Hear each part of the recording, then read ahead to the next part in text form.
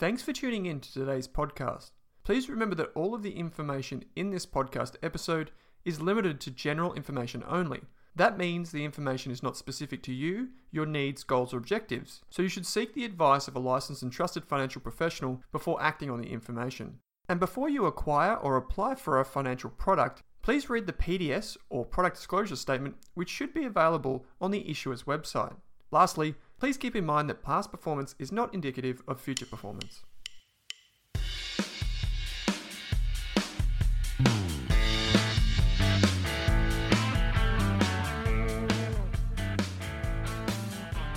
In this episode of the Australian Investors Podcast, I speak with Emanuel Datt of Datt Capital. Emanuel provides us with 3 ASX stock ideas and a concise thesis to match. But before he pitches his ideas, Emanuel takes us through his current thinking on the COVID-19 recovery, impacts on the various asset classes for which he invests in, and the ways to position for different versions of a recovery. I hope you enjoy this episode with Emanuel Datt of Datt Capital.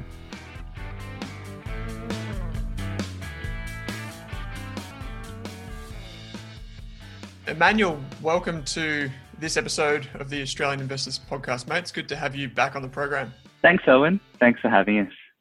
It's obviously a little bit different this time around with isolation measures and what have you. So we're trying to record this via Zoom. Hopefully it goes all right. I think it will, because there's a lot of good stuff in this episode that we want to get to.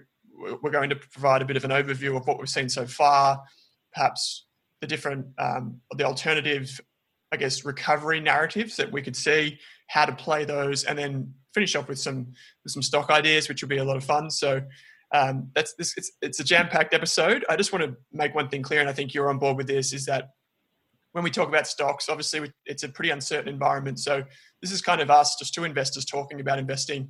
If you're listening to this at home, please go away, do your own research. Don't make an investment decision based purely on what you see or hear in this episode. That said, Emanuel, why don't you just give us a quick rundown of Datt Capital, who you are, what you do, the types of investors that you're looking to attract to the fund? Yeah, so thanks, Owen. So as many of you may know, I'm the principal of Datt Capital, and we run a wholesale fund. So our investors are high net worth, families and institutions. So effectively, we are a little bit different from the conventional equity style fund in the sense that we invest in a multi-asset manner. Yeah. So we invest in fixed income, equity, and the like. Yeah, I noticed in your most recent monthly update that you also have some, is it commercial debt in the portfolio? Yes. So that we invest in private debt deals or private credit deals, as some call it.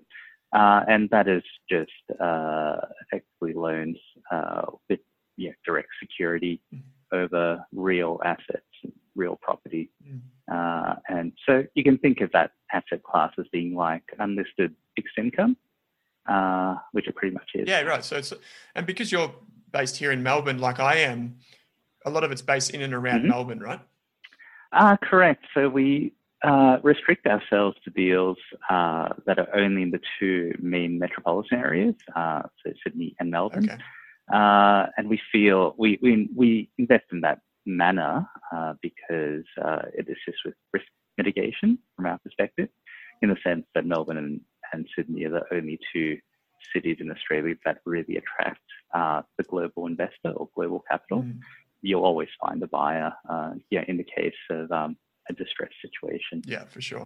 It's an interesting conversation we're going to have, because although you and I think the same way in certain respects, we also go about our investing quite differently, and you have experience in many different asset classes than I do. So I'm hoping to pick your brain on what we've seen recently with regards to coronavirus, isolation measures, the impact on retail, on all the different asset classes that you, engage with. Can you take us through, just to set the scene for what we're about to talk to next, just what you're seeing in terms of maybe different asset classes, so just you could bucket it however you like, and then maybe after that we'll dive into kind of what happens next. So I guess in the coronavirus impact, I think it's been probably the most substantial impact that we've ever seen, inclusive of times during the World War. Effectively, government actions have been unprecedented and in many ways unpredictable by this sort of response was very hard to predict. State borders, for example, have never been on lockdown at any time in Australia's history, from my understanding. And, so it's a very uncertain times in terms of the government response that we've lived through and experienced the past few weeks. We think that the government response has been appropriate to date, just in the sense that, there was so little information about the actual coronavirus itself, in the early stages. But now, we're optimistic the spread is being contained. New cases continue to trend down. But now that we have some hard data and, the situation locally appears to be under control, we sort of think that a de-escalation in the lockdown situation would be prudent, given the broader effects on society that the lockdown would be having. So just especially on... Just to jump in on that, Emanuel, when you say it might be prudent, are you saying that obviously we're not going to go straight back to no isolation whatsoever, but are you what in a reasonable expectation, I guess, and sense the word, where would you see us in, say, a month from today as a... Well, I think social distancing is here to stay for the moment, but I think that awareness of the spread of pathogens has been ingrained in us all, not by choice. I suspect that in the early stages of the so-called lockdown is that social distancing was encouraged, and there were various stages in escalation, and various industries that could not operate according to the level of lockdown, you could call it. So I guess in the sense of de-escalation, I sort of expect that life could be more or less normal, except for those social distancing measures that we're now getting used to. I could imagine those could be in place for a bit longer. Things like schools and kindergartens and the like, we hope will be opened up sooner than later. Yeah, I guess one thing is that we have two extremes. We have those as investors, as we look at this, we're looking at, on one extreme, we've got, events businesses and businesses that attract crowds to drive revenue. And then the other side, we have businesses that are purely online and have adapted quite well. And there's this broad spectrum in between. So I think what you're getting, it's kind of like we'll slowly just creep this outwards. Maybe in a month from today, where it's less isolation than it is today. One thing you and I spoke about off air was the difference between demand side impacts and supply side impacts. So perhaps you can flesh that out for the listeners and just kind of explain what you mean there, and then some of the challenges or, I guess, strengths of those two types of thinking.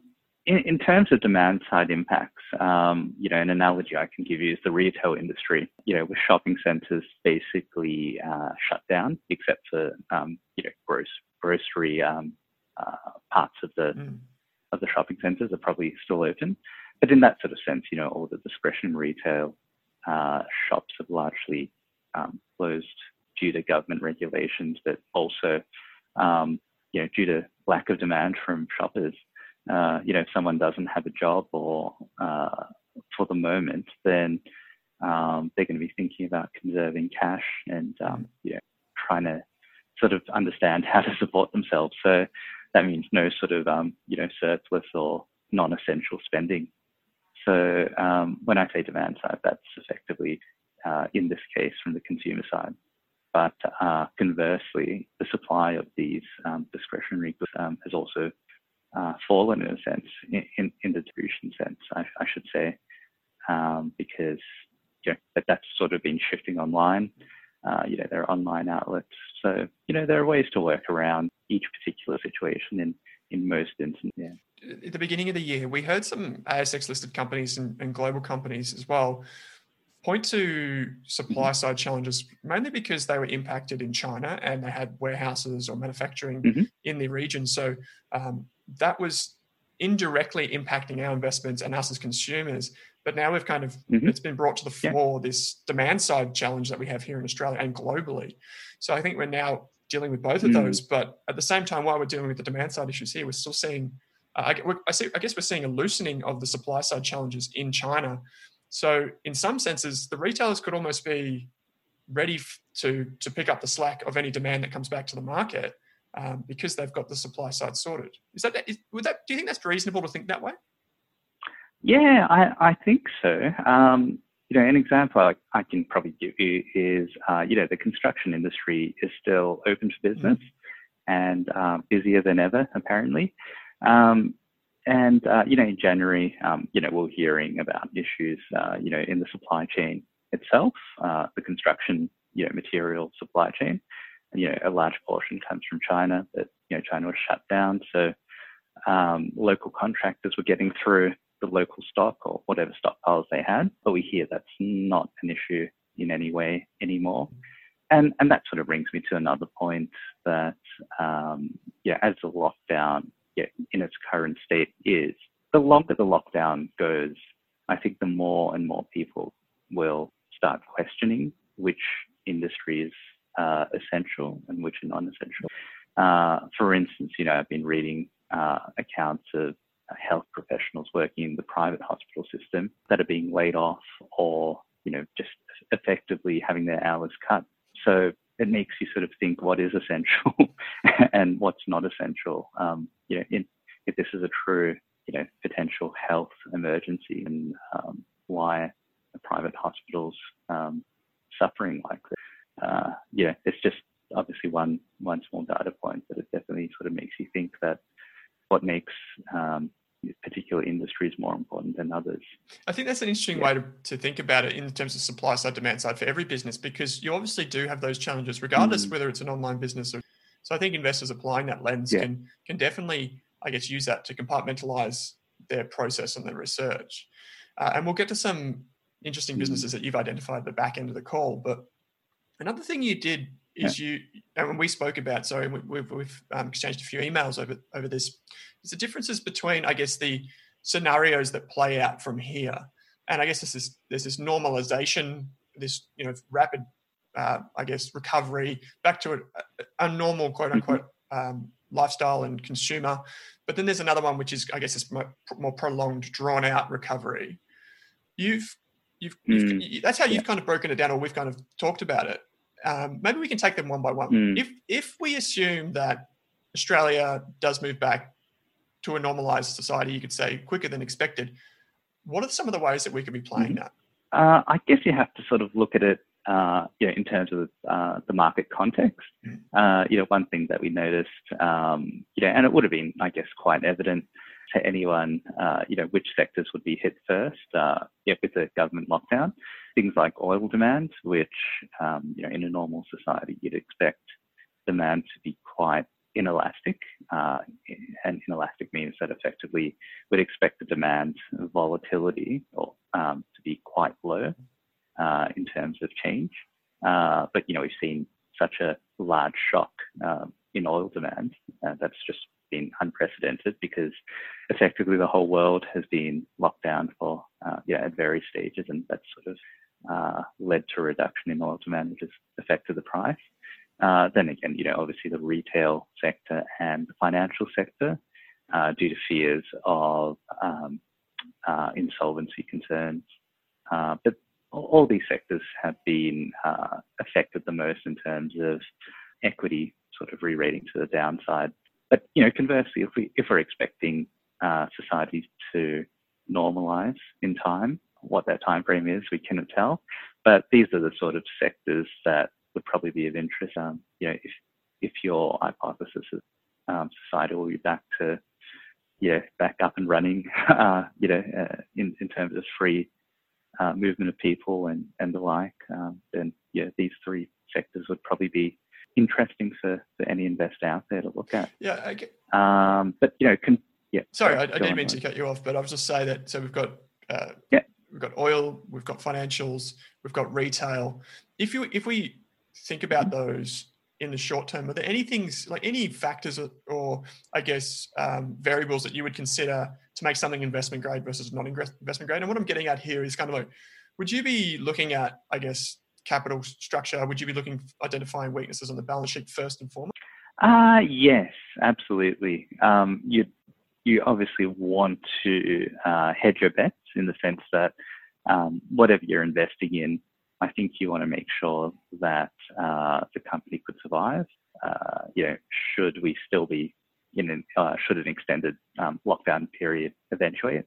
You I guess want to be sure that whatever you're investing in will survive the next 6 months or 12 months. With a much lower level of business than conventionally experienced. So I think that's probably a nice simple way of looking at it. And also another heuristic of sorts would be to stick to sort of the largest market cap companies, just because that they, this is a generalization again, that they would have the most solid or be most attractive to any acquirers, and can be recapitalized fairly easily. So every situation is different. So but those are two sort of guidelines that I suggest might be appropriate. Yeah, and I think one thing for me here is I agree with you on this, is that maybe we'll see this kind of reversion to the mean if we get this normalization quicker than expected. And so you still want to be mindful of your downside, absolutely, but it could be, when we say normalization, I think one of the things that we talk about or we think about in these types of situations, and I'm interested to hear your thoughts on this, is when we say normalization, quote unquote, it might not necessarily be the same. As you said, it could be a year of reduced business. It could be longer for some of these retailers, right? Because, like, for example, just yesterday, I bought my wife her birthday presents online because there was no alternative. And had it been the case, I might have walked down to the shopping center or what have you to do that business. And this could usher in a new wave of consumer purchasing, couldn't it? Yeah, absolutely. I think that for better or worse, this will sort of change our lifestyle to a degree. For example, given that so many people are working and communicating remotely, you sort of wonder about knock-on effects of commercial office spaces, for example. Will people sort of adapt to working at home, or will they still want that sort of more social element, or that enjoyment of mingling with co-workers and other people? I think that there will be knock-on effects, but what they are, that's still to be seen. It could be a total opposite. It could totally go back to normal, and it could be just it's still uncertain. Yeah. I guess from your perspective too, you think about this a lot more because you have the unlisted side of things as well as the listed side. So, you're not looking just at retailers, for example, you're also looking at the commercial properties and whatnot. The other alternative, I guess, is that we do go into a more protracted, drawn out recovery, you could call it. And I guess, again, this is at one end of the extreme, but you've identified strategies or some sectors that people could be focusing on to benefit as well in that type of environment. So perhaps you can just flesh those out for us. If we are in an extended lockdown scenario, we would think that the best place to be would be in real asset classes, or real assets, I should say. Things like agriculture, precious metals, cash, unlevered property in some instances. These are the sort of asset classes that we would want to be in. And, part of our thinking is that these sort of assets, they cater to the very basic needs of human beings. And, effectively, should we still have, monetary and fiscal concerns down the road, these are assets that will always hold their value irrespective of what happens out there. How about commodities themselves? So we look at gold, we look at things like silver, platinum, those types of things. How do you see those performing in such an environment? I think they would perform quite well. It's obviously hard to say or provide, a range of upside or potential downside, because so much of, the precious metal commodities prices, I feel, is driven by sentiment. So, but, I'd probably say that a handy little heuristic that we use, trust in government, basically correlates with the metal price, or the lack of trust in government. So, people don't trust the government. They're going to be buying physical gold and silver. Whereas if there is a lot of trust in government, then people will generally, be happy to keep cash in the bank or, in stocks or whatever the other, investable asset classes are. And that typically comes down to, the fact that precious metals are not interest bearing in any way. You're not getting, a coupon from them. So they are very, very defensive in nature from our perspective. But, there is a cost, an opportunity cost to hold them. And speaking of opportunity cost, we've talked about this before. We've said, maybe cash, going all to cash now. We're seeing a lot of investors, or at least probably say a month ago, started to push significant amounts of money into cash.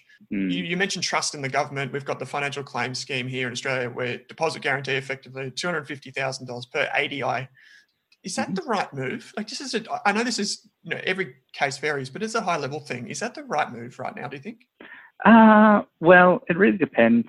In terms of holding cash, as you say, the government guarantee is restricted to $250,000 per authorised deposit taking institute. I think for any investor, it sort of makes sense just to spread your exposure if you are sitting on cash.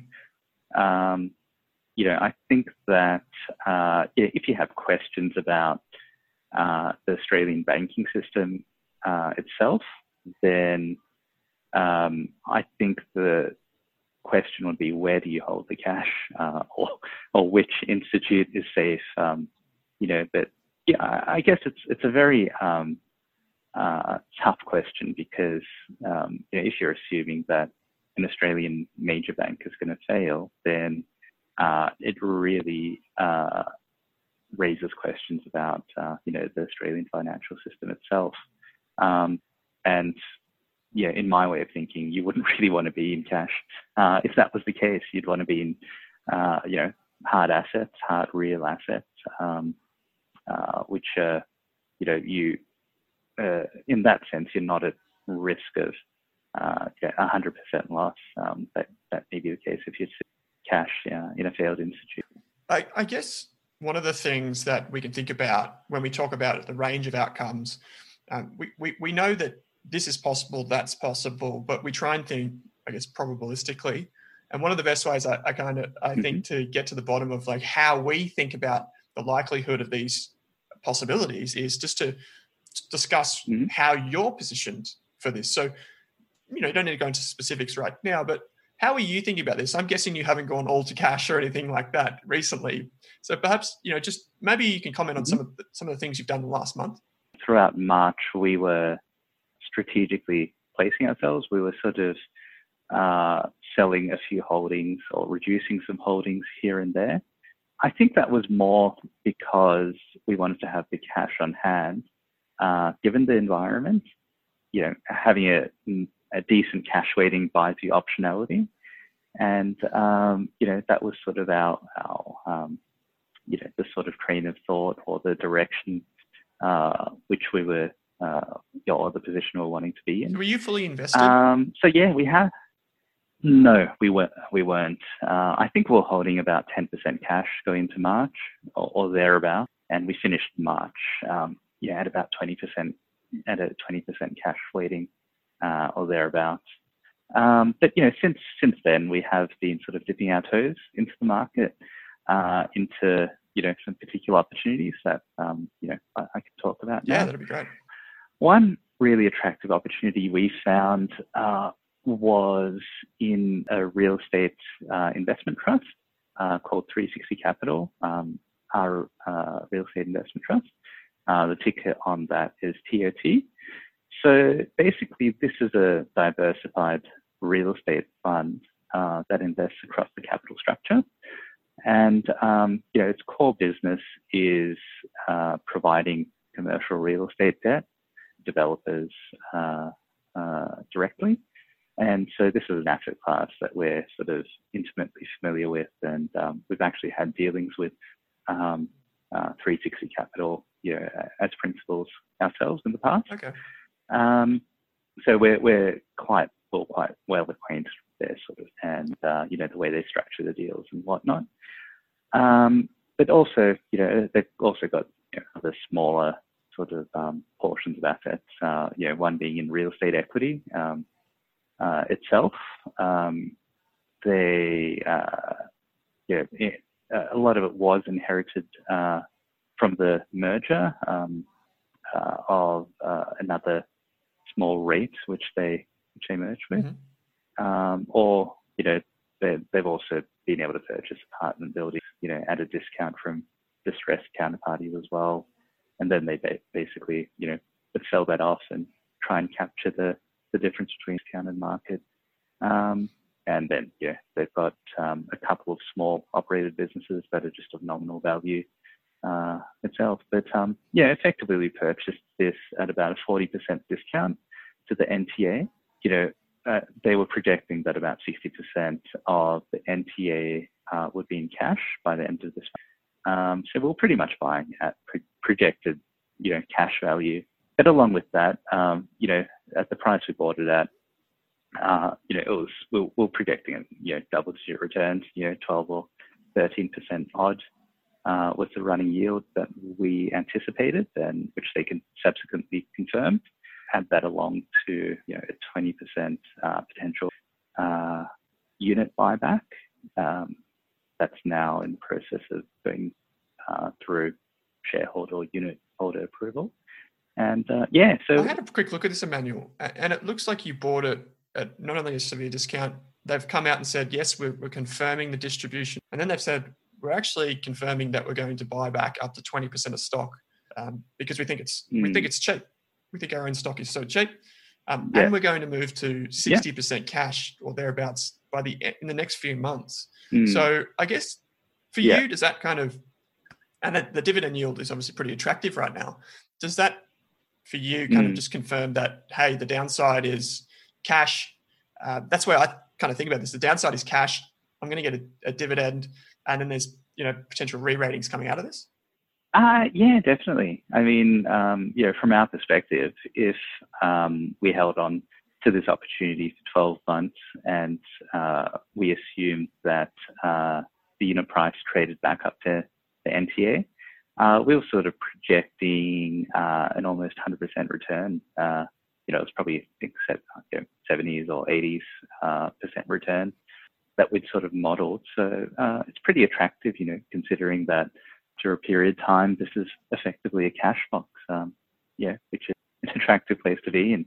But also, also understanding the dynamics of commercial property lending, these big market dislocation, you typically see a large spike up in rates on new facilities at, substantially lower LVRs or rates of leverage against the security property. So, I think that the fundamentals of the industry itself are very positive looking forward. We've sort of heard anecdotally that new facilities are being priced 300 to 600 basis points above past deals. And so we think the group itself and our own fund as well, we're really well placed to capture that extra value that can be sold at this asset class. I guess if I just think about the risk again before we move on to the next stock,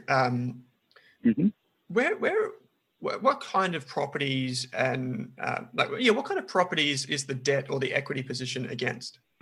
So it can vary quite substantially. It can be virtually against any sort of real property asset. We ourselves, we have our own methodology and our own bias towards what we consider low risk property assets. For example, construction loans were very popular at one stage over the past couple of years, but construction loans for us haven't really fitted our risk profile in the sense that, with a construction facility, you're carrying a lot of market risk at relatively high leverage because, if you're financing a property through the construction phase, then you're reliant on the end buyers being able to settle. But how about, say, with 360, sorry to jump in again, when you look at their portfolio, does that match that kind of philosophy to be, I guess, in your opinion, lower risk, or how do you perceive their portfolio? I'd probably say they are medium risk. Okay. In the sense that, they obviously can't offer, full and transparent, reporting, for the sake of commercial confidence. But, we do obviously, we have like, a large, what would you call it, data set of past deals that we've invested in and been offered. So we've got a, data set of about 150 odd deals over the years, that we can sort of refer back to. And we think that their metrics on their loan book are quite reasonable. Can take a downturn of any sort, but a lot of it is in short duration loans, meaning short tenure. So and they're sort of rolling off slowly as time goes on. So we're not expecting any surprises as such. If there are, then we think the loss, any potential losses will be reasonably small, even in a worst case scenario. Okay, that's great. So that was an Australian real estate investment trust, ASX, ticker code TOT. The next company is one that I find a little bit more controversial, depending on who you ask and I guess who owns it. So I'll let you give us the 101 of Challenger, and I guess some of the events that have happened recently and what you like about it. Yeah, sure. So Challenger, the leading provider of annuities and guaranteed retirement income solutions in Australia. They've also got quite a significant funds management business as well attached to that. For those who don't know, an annuity is you're effectively selling a guaranteed income stream to a customer in exchange for a lump sum payment. The annuities themselves can be very bespoke, and effectively the provider of the annuity makes money by earning a greater return on the invested capital or the lump sum than the income stream that is paid out to the customer. To us, it's quite a simple model. We think that, given the level of volatility and the government regulations and the Banking Royal Commission, we think that the theme of there being a structural shift towards annuities will be maintained. We're basically expecting that demand for these products will rise over time. But also, looking at the demographics themselves, Australia's got an aging population, and that coupled with government legislation about guaranteed income products going forward, we think that provides quite good tailwind for the business itself. I think one other thing that isn't really considered is, or thought about too much, is the funds management business itself. It has approximately 83 billion funds under management. And the way we think about it is, you compare it with a fund manager like Magellan, who are obviously very well known in the Australian market. Magellan's funds under management are about 93 billion, and they have a market cap of about 8.5 billion as of today. And that is versus Challenge as a whole. Their market cap is under 3 billion. That's obviously a very simplistic comparison, but it's a little bit of food for thought to maybe consider how much that funds management business is maybe worth in terms of the sum of parts valuation. I was going to say, how do you value this? But yeah, some of the parts sounds like a reasonable way to do it. In terms of, so if you just take that, I guess that simplistic view, as you said, you have effectively two different assets within this entity that you can value. If you thought about that, you would assume that the life business or the annuities business is actually substantially, it's probably a negative value on the overall business. But if we think about Challenger, that's what kind of everyone thinks about, is that annuities book. And I guess for me personally, that's where I see the risk too. Like, funds management is a very clean, very pure way to run a business. But on the annuity side, there's a lot of mark to market or unrealized gains or losses and those types of things that kind of cloud my judgment. But if you just take it as assets offsetting liabilities for the annuities, how do you think about the downside of the annuities? What are the risks there associated with guaranteeing those income streams? Well, the risk is that the provider is unable to provide that income stream. And that's why, it's an APRA-regulated industry. And so Challenger are required to have, keep a certain, they have to have a regulatory capital position that supports that those income streams that it's sold effectively. And that's determined by APRA. They've already come out a couple of times since this downturn started and reiterated that, yes, we're sort of compliant with, our regulatory capital position and guide along to it. And you can sort of see how their portfolio has evolved, in terms of de-risking in the market. You've seen, they're obviously a large player in the local market, so it's quite easy to track where they've been selling down equity holdings and de-risking the portfolio. So I think that that was sort of the market's main concern. At the moment, it's trading about 40% of its 52-week highs. So I think the market has basically assumed the worst. If society does normalize, then would expect that the share price would start to meme as more money starts to come in. Yeah. And one other thing I'd probably say to Challenger is the presence of MS and AD, who are a major Japanese insurer on their registry. So they own 16% of the company, and they've always been touted as a potential acquirer of Challenger, especially given that Challenger do offer foreign currency annuities within the Japanese market themselves. And they do have a strategic agreement with this major shareholder. So I think that's also another very interesting angle, given the large market response and to this situation itself. Yeah, I guess it's just one of those that I would personally probably need to do some more work on than I have done already. But for me, it's kind of like interest rates falling, risk off. It's effectively balancing the liabilities versus the assets to provide this income and turn a profit. But like you said, the funds management business is growing within it. So it's kind of, there's more than just just a look at the downside for the life book. That's a really interesting one. The last stock that we want to talk about is, I guess you could say, I might call it it's a bit more prickly than the other two. It's had a bit more of a checkered past recently. It's a lot smaller. So perhaps I'll let you introduce it. The last one, and as you say, it is quite a speculative pick, and a pick that is very highly leveraged to the economy reopening again. So it's Eclipse Group. The ticker is ECX. And, so this is basically a higher risk turnaround situation for us. So it's involved basically in fleet management and leasing. So clients would be, corporates, government, etc., and, managing their fleets of vehicles.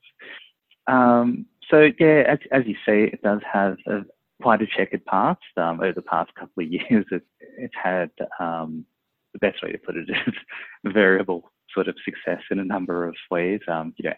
Past acquisitions haven't worked out. They've had to take big write-downs in the past on their asset base. But, over the past years or 18 months, they've probably, I think, almost come to the end of the road in terms of their problematic assets, I'd say. They've largely been divested, and a new management team is now in place with appropriate changes in processes. Also, the balance sheet has improved a reasonable amount. A lot of debt has been paid down.